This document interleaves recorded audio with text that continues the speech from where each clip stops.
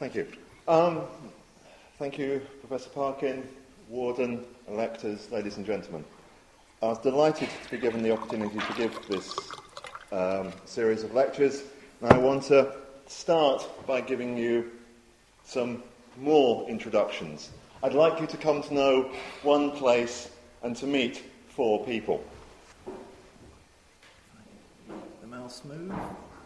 Where's it gone?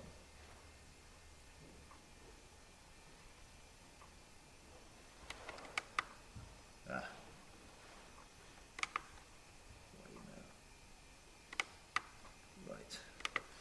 Just so you get an idea of the place, Cameroon. There's Nigeria next door up there. Then the grass fields, the broader grass fields. Bafoussam there. And Somé. And then we get onto the Tikar Plain. And so Somé is a side road of a side road. Whoops. And then a very low resolution map, just to give you an idea of scale. That distance, whoops, I'm moving the mouse too fast, from there to there is about 1 kilometre. If I scroll down, you can see the actual houses, and the red circle is the house of Diko. So that's a place. Whoops. Then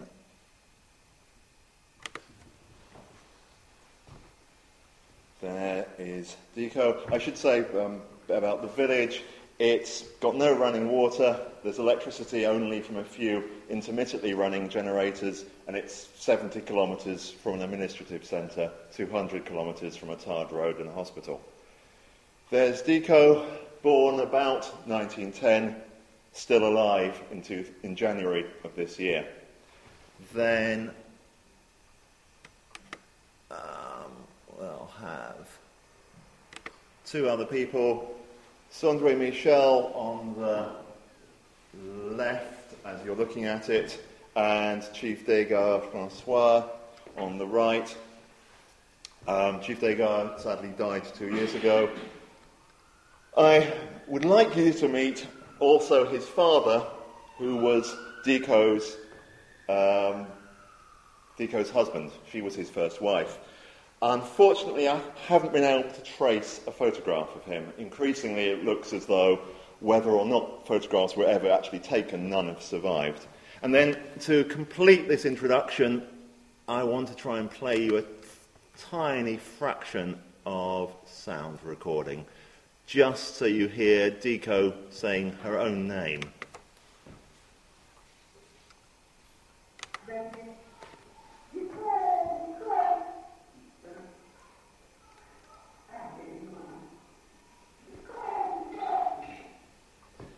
Okay, what she was saying was, Mban said, Diko, Dikoe, Diko, Dikoe. Where is she? Diko, Dikoe. At the end is an emphatic suffix. It's quite unusual to hear people ever actually saying their own name, and later in the lecture I'll explain why she came to say it. And I also want to report that in one conversation, after discussing rituals which were no longer being performed correctly or at all, she said, and here we have my translation, they should make a book of it and write it down. What we're saying should be written down. Then tomorrow, when we're all dead, they'll say, oh, Diko said this, Diko said this, Diko said this. In some of the lectures that follow, I hope I can do something to accommodate her wishes. In today's lecture, I will consider some of the theoretical background to this project and discuss life writing, biography, and autobiography. I then give an abbreviated introduction to the conversations which will be my main concern. In the second lecture tomorrow, I'll look in greater detail at the precedents for this exercise and the theoretical conundrums that they pose. Before that, I should say something about Evans Pritchard, in whose honour these lectures are given. In the archives of the Tyler Library at the Institute of Social and Cultural Anthropology, there's a special copy of Witchcraft, Oracles and Magic Among the Yozandi. It was printed especially for Evans Pritchard on one side of the paper only, leaving the reverse sides as blank-facing pages to the published text. Here, he carefully copied in the Zandi texts that were given only in translation in the published form of the book. The linguist and anthropologist Margie Buchner, who has studied them, following her work with the Zandi in the Central African Republic, assures me that it is clear from these texts that he had a good grasp of the Zandi language. The inevitable lament that follows is, I'm afraid, a piece of technological determinism. If only he'd had a tape recorder. Without the means of recording sound, any text must be dictated or reconstructed, which creates considerable distance between such texts and their usual spoken form. As we now know, conversational exchanges have a structure of their own that is independent of the grammar of the language being spoken, and one that is all but impossible to transcribe, let alone analyse, without recordings of naturally occurring conversations. Just think what could be done with a set of recordings of Nuer sacrificial oratory. In addition to the analysis presented by EP in Nuer religion, we could look at the fine grain of the oratory to see if there were any linguistic or grammatical clues that could help illuminate or further nuance the analysis of controversial features such as equivalencies between birds, twins, oxen and cucumbers. So, having thanked the ancestors and made some introductions, we should now turn to my subject, life histories in general, and one Mambilla life in particular, that of Diko Madeline. It was no small disappointment to me that when I sat down to prepare these lectures, I realised how little material I had. Confronted with the task of summarising and presenting them to a critical audience such as that assembled here, all I seemed to have were some fragments from a life.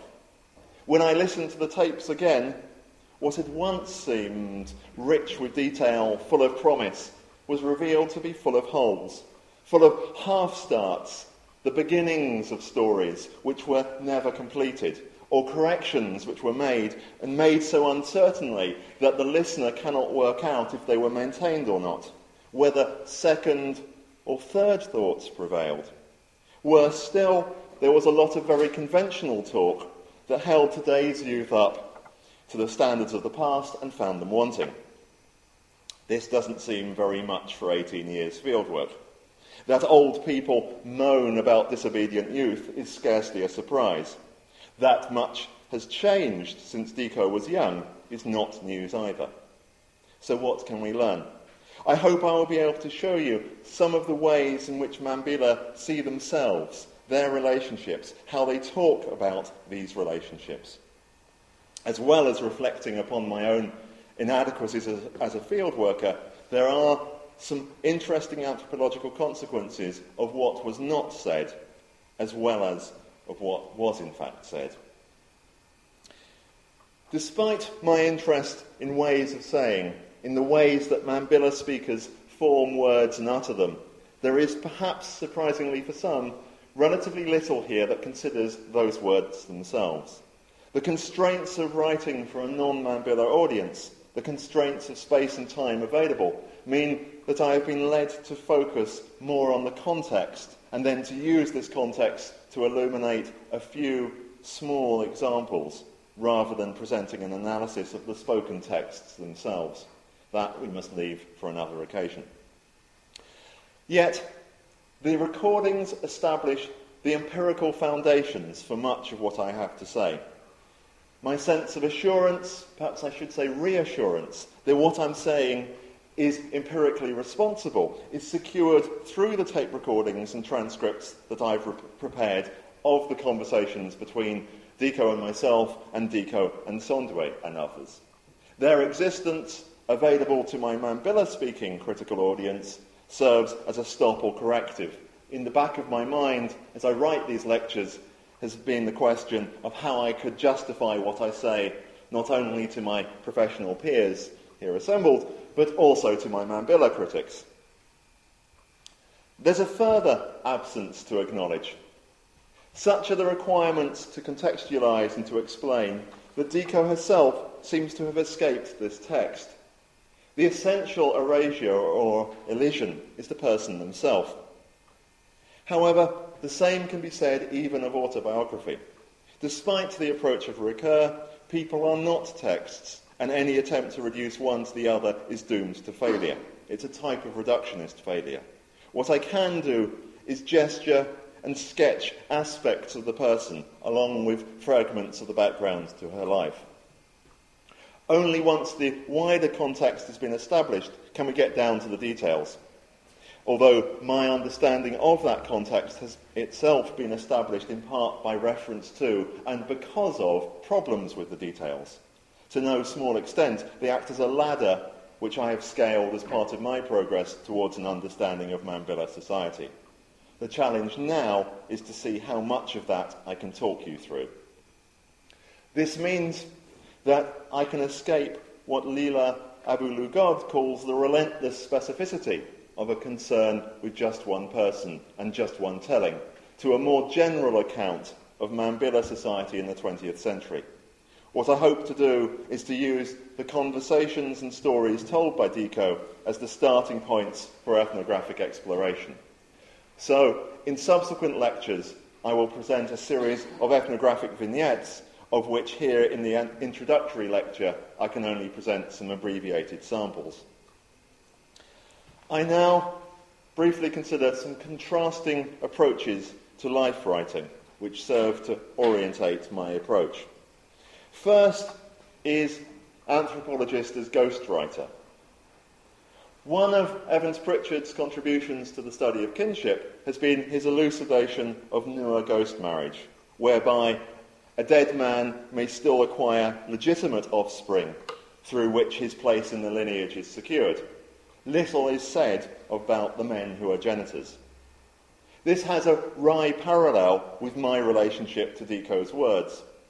There are times when I fancy that my role in his lectures is, or should be, closer to a ghostwriter than a conventional anthropologist. And ghostwriting is an interesting way of approaching the task at hand. How to convey comprehensively the words of another. How to be true to their spirit and intention. And Philippe Lejeune might call this a heterobiography in the first person. Such a summary, of course, assumes that the spirit and intention of a set of words are easy to elucidate and unambiguous, which at many times, is not the case. Yet, told that Audrey Richards recorded the life story of Bwembeya in Marjorie Perham's 1936 collection, 10 Africans, creates far less confusion about authorship than, for example, surrounds that of Nelson Mandela's autobiography, in which the role of Richard Stengel can be given more or less prominence. Stengel gets a fulsome acknowledgement in the preface, but some regard him as the ghostwriter. It's an interesting idea, a useful idea to keep in mind. A ghostwriter is ostensibly anonymous, helping or enabling a busy or illiterate person to write their memoirs. Another term for this might be collaborative autobiography, which again Philippe Lejeune discusses, at least in a footnote. He says this: in collaborative autobiography, the writer speaks of the as it were he by constructing his role as autodiegetic narrator. The reader must forget the game for the text to keep its meaning. As anthropological readers, I suggest we need to approach such texts recognizing their complexity, while at the same time bracketing off this recognition so we too can participate in the autobiographical pact, in Lejeune's celebrated phrasing, and take part in an autobiographical telling. My next stereotype is anthropologist as hagiographer. In their introduction to a recent collection, Reynolds and Capps distinguish between sacred biography, which they use for the biographies of the founders of religions, and hagiography in the strict sense of the word, the biographies of smaller or lesser figures in extant religions. More importantly for my argument, they talk of reconstructing the silhouette of a historical life, an intriguing idea to which I will return shortly. I mention the idea of hagiography in order to remind us of the dangers of a concern with a single life. It is all too easy to view Nisa as a feminist saint, or Ogatameli as an especially wise Dogon, able to condense and explain an entire cultural system in a few afternoons' talk to Marceau Griot and his assistant. The danger is that we lose sight of people as individuals, warts and all, humans who are described, accounted for, or explained, sympathetically or not, by biographers, my third category. So, anthropologist is biographer. Biography is an interesting model for the enterprise, particularly if one generalises out and, on the model of cultural translation, conceives of the anthropologist as a cultural biographer.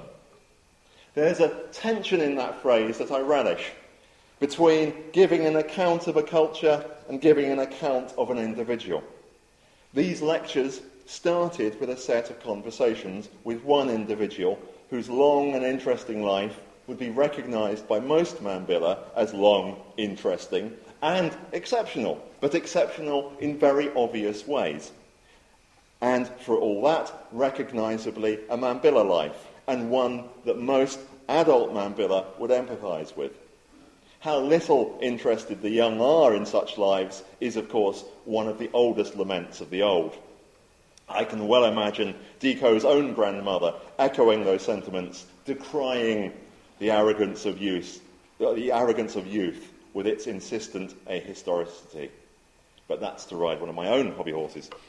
So, these three types of life writing serve as metaphorical extremes within and between which I try and situate my work. I've one further orientation point, a metaphor drawn from visual anthropology, inspired by Reynolds and Capps, which is helpful to consider here. And that's the idea of the silhouette.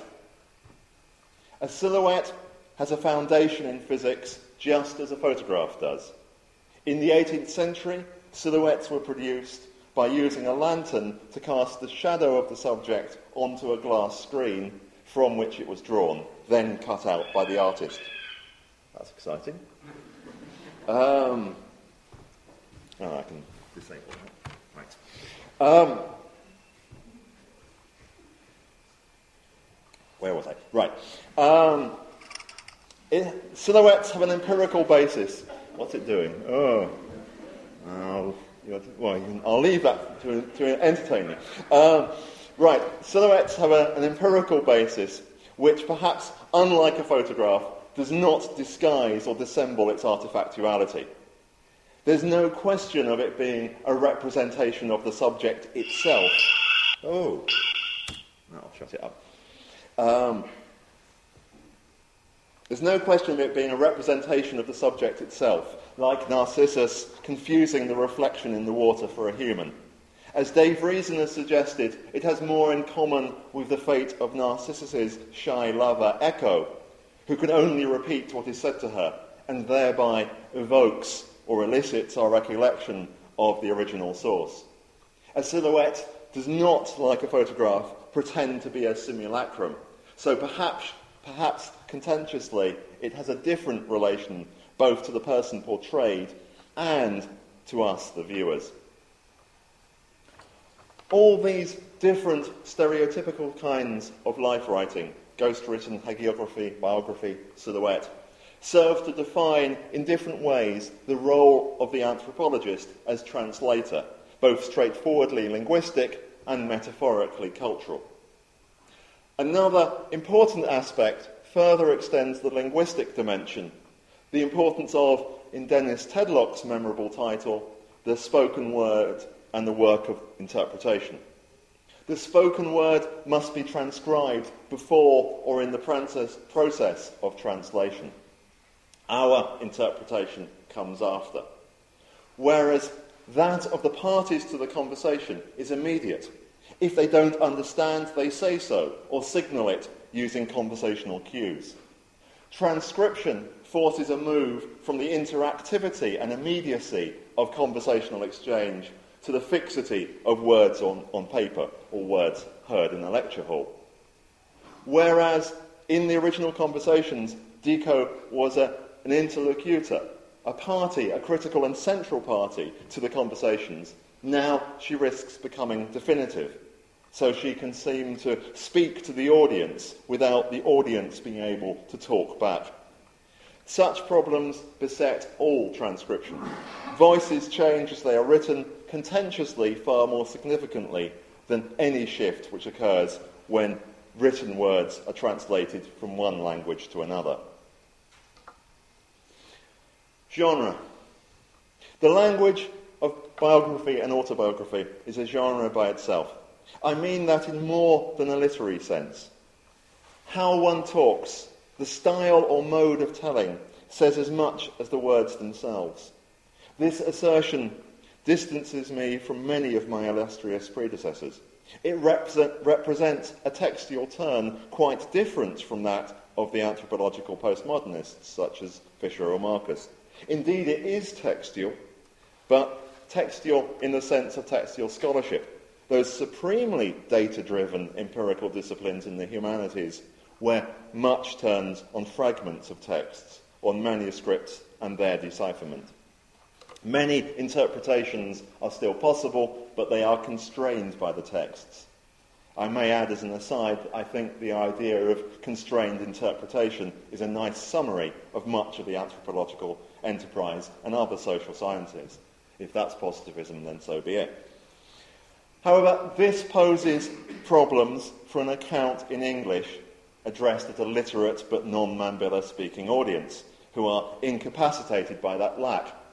So that even were I to play the tape, to literally let Diko tell it in her own words, you would be none the wiser. Like it or not, I must translate.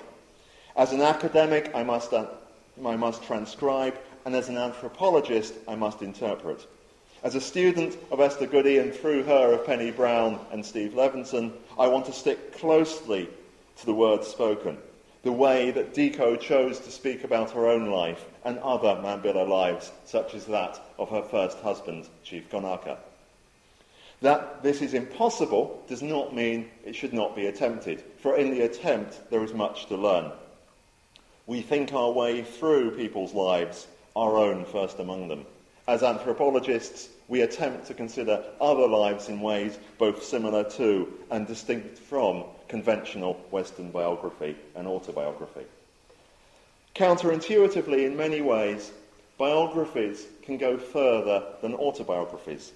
They can report autobiographical revelation, but the research of the biographer can provide more information than an autobiographer may wish or choose to reveal. This includes the wider context, which illuminates and is illuminated by the individual life at the centre of our attention. That person, not the biographer, becomes a sociological metonym, an individual token that allows us to comprehend a sociological type. Diko, like most Mambilla, is or was a peasant farmer, with little time or interest in academic philosophising. Chatting with her as we sit in the shade and crack open palm nut kernels, it's hard to keep up the front of being highfalutin. Much academic philosophy does not trance well into the languages of rural Africa. I must be careful to qualify such statements to make it clear that I've learnt more philosophy there than I ever did as an undergraduate studying philosophy at Oxford University. But literary theory, let alone postmodernist discourse or the jargon of subaltern studies, it's hard to convey in the Mambilla language. What I'm going to do in the work that follows is to present a series of vignettes from Diko's life. These illuminate her, an aspect of life for Mambilla people on the Tikar Plain in Cameroon during the 20th century.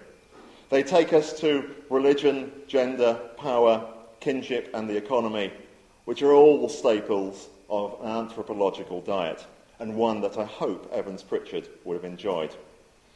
As an appetizer, I'm going to consider some precedents for this enterprise. I'm going to discuss this in greater detail in the second lecture tomorrow. But first, I want to briefly think about some of the precedents. Voices, especially women's voices, used to appear all too rarely in the historical literature. Hence, the work of decipherment that Liz Stanley had to perform in order to rescue Hannah Colwick from the editorialising of her husband and employer, Arthur Mumby. This also explains why early diaries by men, and especially by women, are cherished as valuable documents. In anthropology, too, there are more men than women. For example, Marjorie Perham's 10 Africans contains only 2 women. And those women that do get to the page are distanced linguistically and more than that editorially. It's hard to get a feel for the personality of Baba of Caro from Mary Smith's text. The introduction to that book summarises her personality, and that summary I find more informative than about the person than the text that follows, from which I get, I would say, more of a sense of Smith than Baba herself. Some later examples give hope. For example, the post-apartheid recounting of women's lives under apartheid in South Africa, such as Elsa Joubert's Poppy Nongena, Margaret McCord's Katie Makanya, or their precursor, Rebecca Rea's Zulu Woman, the life history of Christina Shibaya. But Marjorie Shostak's Nisa is perhaps the best-known example, and it is with this that I start. I've got a lot more to say about that, which I'll reserve for tomorrow. Mambilla are very different from Kung. Nisa is very different from Diko. The differences exemplify much theory of biography and autobiography, and they point to profound cultural differences. Mambilla do not talk about sex in the same way that Kung do. And although extramarital affairs are common in Mambilla, as in many societies, it's my impression that they are not discussed, even with confidence, in the way that Kung women, not only Nisa, discuss them with Shostak and other researchers. In my opinion, the difference of culture and age are more significant than the differences of sex, although that, of course, has its role to play. For example, there are occasions when it's possible for foreign male anthropologists to talk to Mambilla women about sex. Every 2 years during the performances of the Women's Masquerade, Women's Schwa. And although I've not talked dirty with Diko, and then at least I've had the opportunity to talk very frankly about sexual matters with her. But for Mambilla of both sexes, adultery is a serious matter, and people do not talk about it lightly or usually at all. Marjorie Shostak contrasts her conversations with Nisa with her attempts to interview other older women, or older Kung women, and I'll give an example in tomorrow's lecture. She attributes the problems of her conversation with older women to age, but I think the problems also relate to the sort of self-perception that leads one to make narrative out of one's own life. Especially in societies without literate traditions, many, perhaps most people do not do this, and Mambilla certainly do not. To ask someone for the story of their life presumes that lives are or can be cast as stories, and this often is not the case. The conversations that I've had with Diko, in which in 1993 I prompted Sondwe to have with her, are and remain artificial and somewhat strained. The Komarovs discuss the issue of the imposition of narrative structure and summarise the problem nicely in the phrase, biography is anything but innocent. This will be also discussed in tomorrow's lecture. So, the lectures that follow are not Nisa-like. In the absence of a narrative flow, I cannot let her tell the story merely in my translation. I must intervene as editor, as writer, as anthropologist. The text is mine. It relates not just to Diko, but to her children, the children of her co-wives, the village as a whole. And indeed, I think I could extend the field of generalisation to a larger swathe of Middle Belt villages between the cultural south and the cultural north of Cameroon, Nigeria, and other West African countries. What this amounts to is to conflate Dilthey's contrast between narrator and historian. I quote, "The narrator achieves his effect by emphasising the significant elements of a course of events. The historian describes certain human beings as significant and certain turning points in life as meaningful. The narrative excellence that Nisa brings to her own life story is a good refutation of any simple or direct link either to literacy or education as determining factors. I'm not convinced that there is as profound or as general a contrast with the Western tradition as the Comaroffs imply, but there is considerable variation. Mambila are not in the habit of constructing life histories, so it has to be relegated either to a general cultural concern or some complex combination of factors, including cultural concerns, literacy, education, which together can explain the concern for the individual in Western Europe and among hunter-gatherers such as the Kung, and its relative lack among agricultural peasant communities of West Central Africa, such as Mambila. So, now let me say a bit more about Diko and Somi. Diko Madeline was born about 1910 during the German occupation of Cameroon. The old road was then still active, passing through Somi on its way from the colonial centre of Bali to the fort of Banyo to the north. She grew up with tales of German brutality, how her parents' generation had fled forced labour, just as her generation attempted to flee the forced labour exacted in lieu of tax by the French, who succeeded the Germans in that part of Cameroon. I've known her, for more than a decade and a half. Each time I leave the village, I say farewell, fearing that she will not be there when I next return. I'm happy to say she's disappointed me to date, although she's increasingly frail and in fact has not walked for several years. When I first went to Somi in 1985, I lived in one of her daughter's houses, beside and behind her own. One of her grandsons, Jonas Koum, was one of my main companions and language teachers in my first year. I started working in her house, pointing at things, first with my hand, then properly with my lower lip, and asking their name and purpose. Diko is one of the few people with whom I spent time then that I still spend time with now. Most of the seniors had little tolerance for the childish questions of a naive language learner. She bore them, though not without telling me very clearly when she was too busy or just too tired of me and my questions. And since then, we've graduated to matters of greater moment. For example, in the run-up to the biennial Ngwen Festival, elders of all sorts, even on occasion the chief himself, come to see her, to check, confirm, or receive instructions as to how the rite should be performed. And sometimes I feel that all I've done is join the queue, and hence that bit of the title. Diko's life history has given her knowledge available to few others. She was the first wife of one chief, the mother of another, and is the widowed mother of a deceased chief. And actually, as of June of this year, she is the grandmother of the new chief, Ndi Adam, installed on the 21st of June 2003, my mother's birthday. Born in what is now Nigeria, she met and married Konaka, with whom she moved down to Somi village, then at its previous site. Later, Konaka became chief of the village, and Diko was the first wife of a chief who enjoyed a relatively long reign and effectively managed the transition from the yoke of the Fulbe Lamadate of Banyo, which is to the north, to the at times no less exacting tutelage of the French colonial administration, which actually also used Fulbe from Banyo as intermediaries.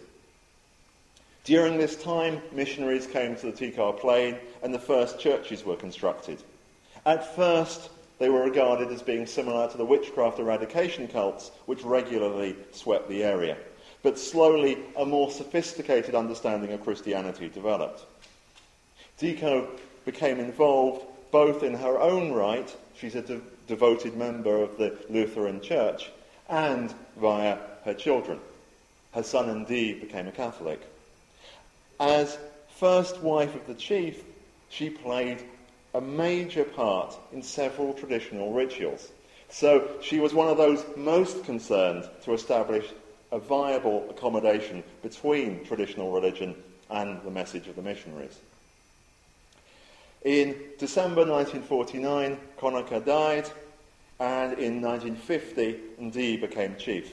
As mother of the new chief, Diko continued to have an important position in village affairs, although not in a formally recognised role. Ndi died in a car crash in 1953, and since then she has acted as the unofficial advisor to the seniors. By Mambilla standards, she was already mature at the time of Ndi's death. Now she's the oldest person in the village. When I first arrived in 1985, one of her great friends was Nji, a Bamun retainer of the chief, who had become one of the ritual chiefs in charge of the biennial Nguyen ritual, which I've already mentioned. This ritual marks the instalment of a new chief, and when repeated every 2 years, it allows the chief to repeat his oath of office to be ritually strengthened during its regular performances. In 85, Nji was ill. He could barely walk. In fact, he died in 1986. But he and Diko would sit and bemoan the wicked ways of the contemporary world. At that point, Diko was still farming. She continued to maintain a small garden plot until 1995. But by the end of 96, she could scarcely walk. And it's quite odd, several of the oldest people, like Nji, then Diko, have ended up with atrophied legs, but otherwise in good health, and some stay like that for years. The tape-recorded conversations between Diko, one of her daughters, and Sondre Michel occurred at my instigation, and I've been working through them with Sondre over the years, slowly transcribing and translating.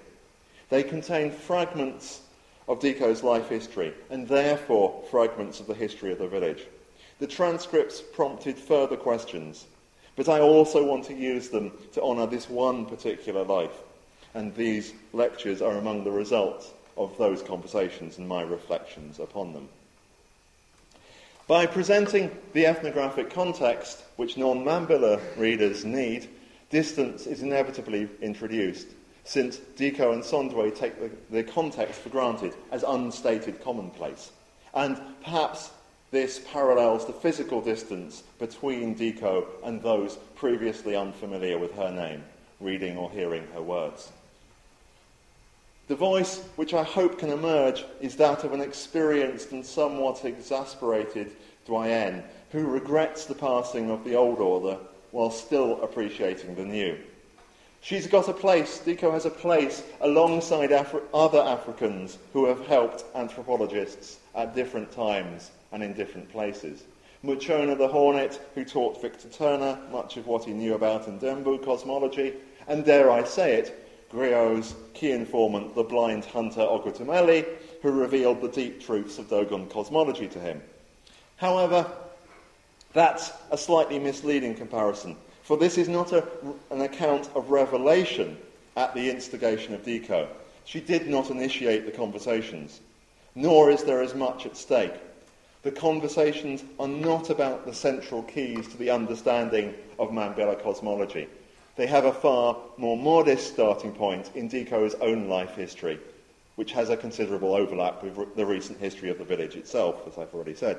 I can provide a commentary to help unpack some of the more elliptical sections, and I want to use the transcript as a peg on which to hang more ethnography. But there's an analytic point to make here. I believe that not only the history recounted by Diko, but also the manner in which it is told, reveals aspects of Mambilla society, and importantly, ways in which Mambila understand their society. Although, of course, only Mambila speakers can assess the accuracy of the translations, the use of digital technology will enable the original recordings to be made available so the actual transcripts can be checked. A new range of criticism is opened up. At the very least, we can assess some of the basis on which this anthropologist has reached his conclusions about Mambila society. This is where the theories of the ethnography of speaking and pragmatics in particular may be used to analyse aspects of Mambila society, such as their kinship system, gender relations, the forms of Mambila chiefship, and its development in the 20th century. What I wish to explore is how everyday speech forms part of the evidence for my understanding of aspects of Mambila society. Both the content of the conversations and their structure, not just semantics, but the way the conversation develops, may help an account of how Mambila society works. Not only can I discuss the meanings of words, but I can also consider Mambila discussions of meanings of words, and the way in which such discussion takes place provides part of the basis for the sociological conclusions. Now, let me see if I can show you an example.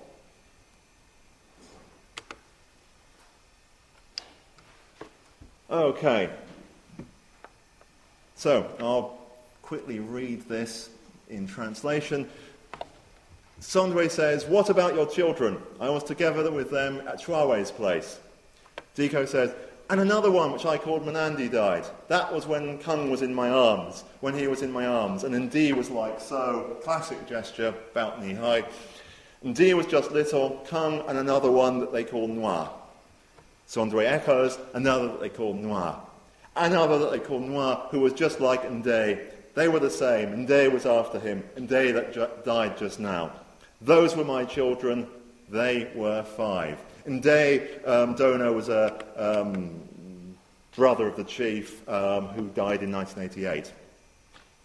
There is the genealogy, courtesy of Mike Fisher's software. Here's the genealogy as recounted. But, if I can get this, here is the genealogy that I have recorded using the genealogical method. And rather than having 5 children, she has 7. What she has left out are her 2 daughters. It's in response to elliptical conversations like this that Rivers developed the genealogical method in the first place, the method that's been so central to social anthropology. What we can see in these conversations is a sort of nested knowledge about Diko's genealogy. Some of this knowledge, she presumes, is known to Sondwe, the other speaker, and those assumptions are tested in a later passage. What strikes me is the contrast between the information in exchanges like this and the results of what I've done with using genealogy. What the transcript reveals is her own perception of her genealogy, the online editing she performs upon her own history, and that shows how she sees herself. And so I think the way that she was editing out all of her daughters and telling him only about her sons, although he asked about children, is significant. What she tells Sondwe is satisfactory in a literal sense. It satisfies him for the moment. It's adequate and therefore passes muster. What I want to attempt to do is to sketch the bounds of the muster ground, the sense of adequacy which is demonstrably shared by the speakers since they let it pass. It's literally unquestioned. Both Hondier and Bengam were alive, and Hondier was living in the village when the conversation took place, but Sondwe never said, "But how come you've just said, I've got 5 children, you've left out at least Hondier, if not Bengam."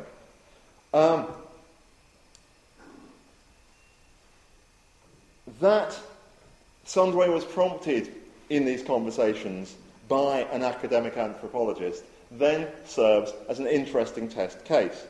Insofar as he's able to make the questions make sense to Deco, we're in fairly standard territory of interpreting the text of indigenous informants. However, at other moments, both Sondway and Deco struggle to understand what on earth is being sought. And then the conversation breaks down for these and other reasons. For example, at one point, Deco forgot that Sondway was significantly younger than her, and he was in his 40s and she was in her 70s. And then she corrects herself and says, "Oh, of course, you weren't born then." And at those points, you can see discursively displayed, as it were, parts of Mambilla's sociology, and it's those that I'm trying to synthesize to make explicit. So, after all these preambles, I want to present you with at least one story, one in which I will consider in greater detail in Lecture 4 next week, end of next week. This gives a hint of how gender relations are managed within, between, and against an ideology that has it that men control women. When the man concerned is the village chief, then to cross him is a very serious thing indeed. Yet the same ideology has it that men and women work in parallel spheres, and men should not interfere with women's business, such as the organisation of their labour. Kinship, especially between a man, his wives, and his mother, can count for more than an ideology of domination. A woman may find, as Deco did here, that her mother-in-law, who, I note, calls her son's wife's wife, a woman may find, as Deco did, that her mother-in-law can support her against her own son. So, it was dry season. After the sorghum harvest, in other words, about now. The time for thatching roofs. The chief's wives, there were 5 at this point, had started to re-roof Deco's house. Connacher said that he wanted to do the ritual pouring of beer on the graves of the chiefs, the next holy day in the traditional 10-day week. So he said they should go and thresh some sorghum to make the beer. You can't do the ritual without the beer. Deco said fine, yes, they'd do it at the end of the day. In the morning, the chief's wives went off to gather thatching grass for her house. Then, tired out from this, they collected some green leaves, spinach. It's not real spinach. They collected some spinach from the field so there would be something to eat as sauce with the evening meal. Tired out from cutting and gathering the thatch, Deco decided that the sorghum could wait till the next day. Connacher was there on the veranda of the chief's palace. And when they returned, and when he saw that they hadn't obeyed his wishes, he grabbed his hippo tail fly whisk to act as a badge of rank. And as they walked by him, he struck the back of their baskets, of each wife in turn. Pow, pow, pow. Deco wasn't going to be treated like this. She dropped her basket and ran after the bush, grabbed up her baby and ran out of the village, down the river down the path towards the river. And there she stayed. She crossed the river to the far side from the village, and went into the bush and stayed put. Once it got dark, the others got worried and started to search for her, calling her name. And that's where the little bit of sound recording that I played you at the beginning came from. That was people calling for her. She hid quietly down by the river, gave the baby water, it was quiet, and then the next day she went back. And what she said was, she went back and they went out and got the sorghum. His mother told him off, and then the story moves on. He actually started talking about how, about the different things he do with sorghum, and women's labour. In a later lecture, I'll go through that story in more detail, but I wanted to give a flavour of it here. And I wanted to demonstrate how these personal stories can illuminate and transform the bare statement of sociological generalisation about a society. I see this as being another version of anthropology's use of the case study, and how some of the sociological significance comes from the storytelling itself. In the story as told, Konaka expressed his anger by beating the baskets of his wives. It's clearly a threat to actually beat them. Yet, the gesture, the threat, is typical. There's much talk of beating, and far more gesturing than actual physical violence. It resembles the situation among the Kung, as described by Pat Draper, where one of the women she interviewed said, "At first I refused to be married. I cried and cried. My father beat me and I finally married him." Draper then asked, "Did your father really beat you when you first refused the marriage? Did he hit you with his hand or with a stick?" The response she got was, "No, he just told me by mouth." This is not to deny that wife or child beating does occur in Kung or Mambila society, but it is less prevalent than the threat, gesture or storytelling might imply. Children particularly are continually being threatened by beatings, but in the only actual case I've witnessed, the child's cries swiftly brought the neighbours to the scene and they intervened to stop the beating. When Sondwe originally told the story to Sondwe, the intervention of her mother-in-law the next day was almost entirely implicit. But Sondwe and her daughter, who was present, took the inference when Diko told it to them. Only when I was trying to understand what was being said and being alluded to almost 10 years later, I had to go back to her house and ask yet again for a simpleton's explanation.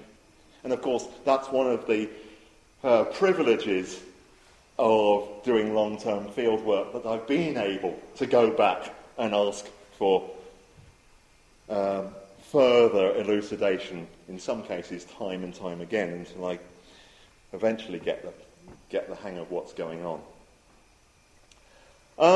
Some conclusions then. Anthropology confers an odd, unchosen immortality. It's a literary product, but a bizarre one. The names of a few individuals, Nisa, Baba of Karo, Ogutameli, Muchona, are the obvious African examples. These individuals, these names, are sure to endure and be remembered into this century in ways in which perhaps most of their friends and contemporaries will not.